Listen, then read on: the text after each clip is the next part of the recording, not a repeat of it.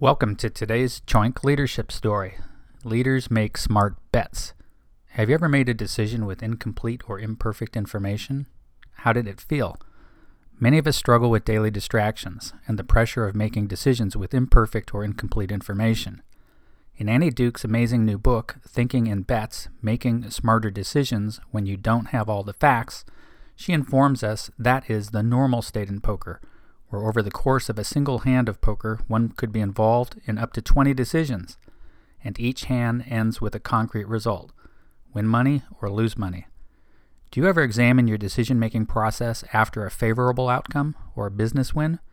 Many of us examine our decisions when the outcome isn't favorable, or after a business proposal loss.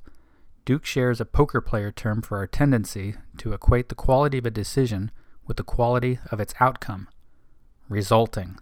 It's one of the worst habits for a poker player, and it's one of the worst habits for a responsible leader. Life is a lot like poker. When we don't review or assess our decisions, our minds are likely to create blind spots, such as hindsight bias, or the tendency, after an outcome is known, to see the outcome as having been inevitable. It's always a good idea to examine our decision-making process, especially when there's been a good outcome.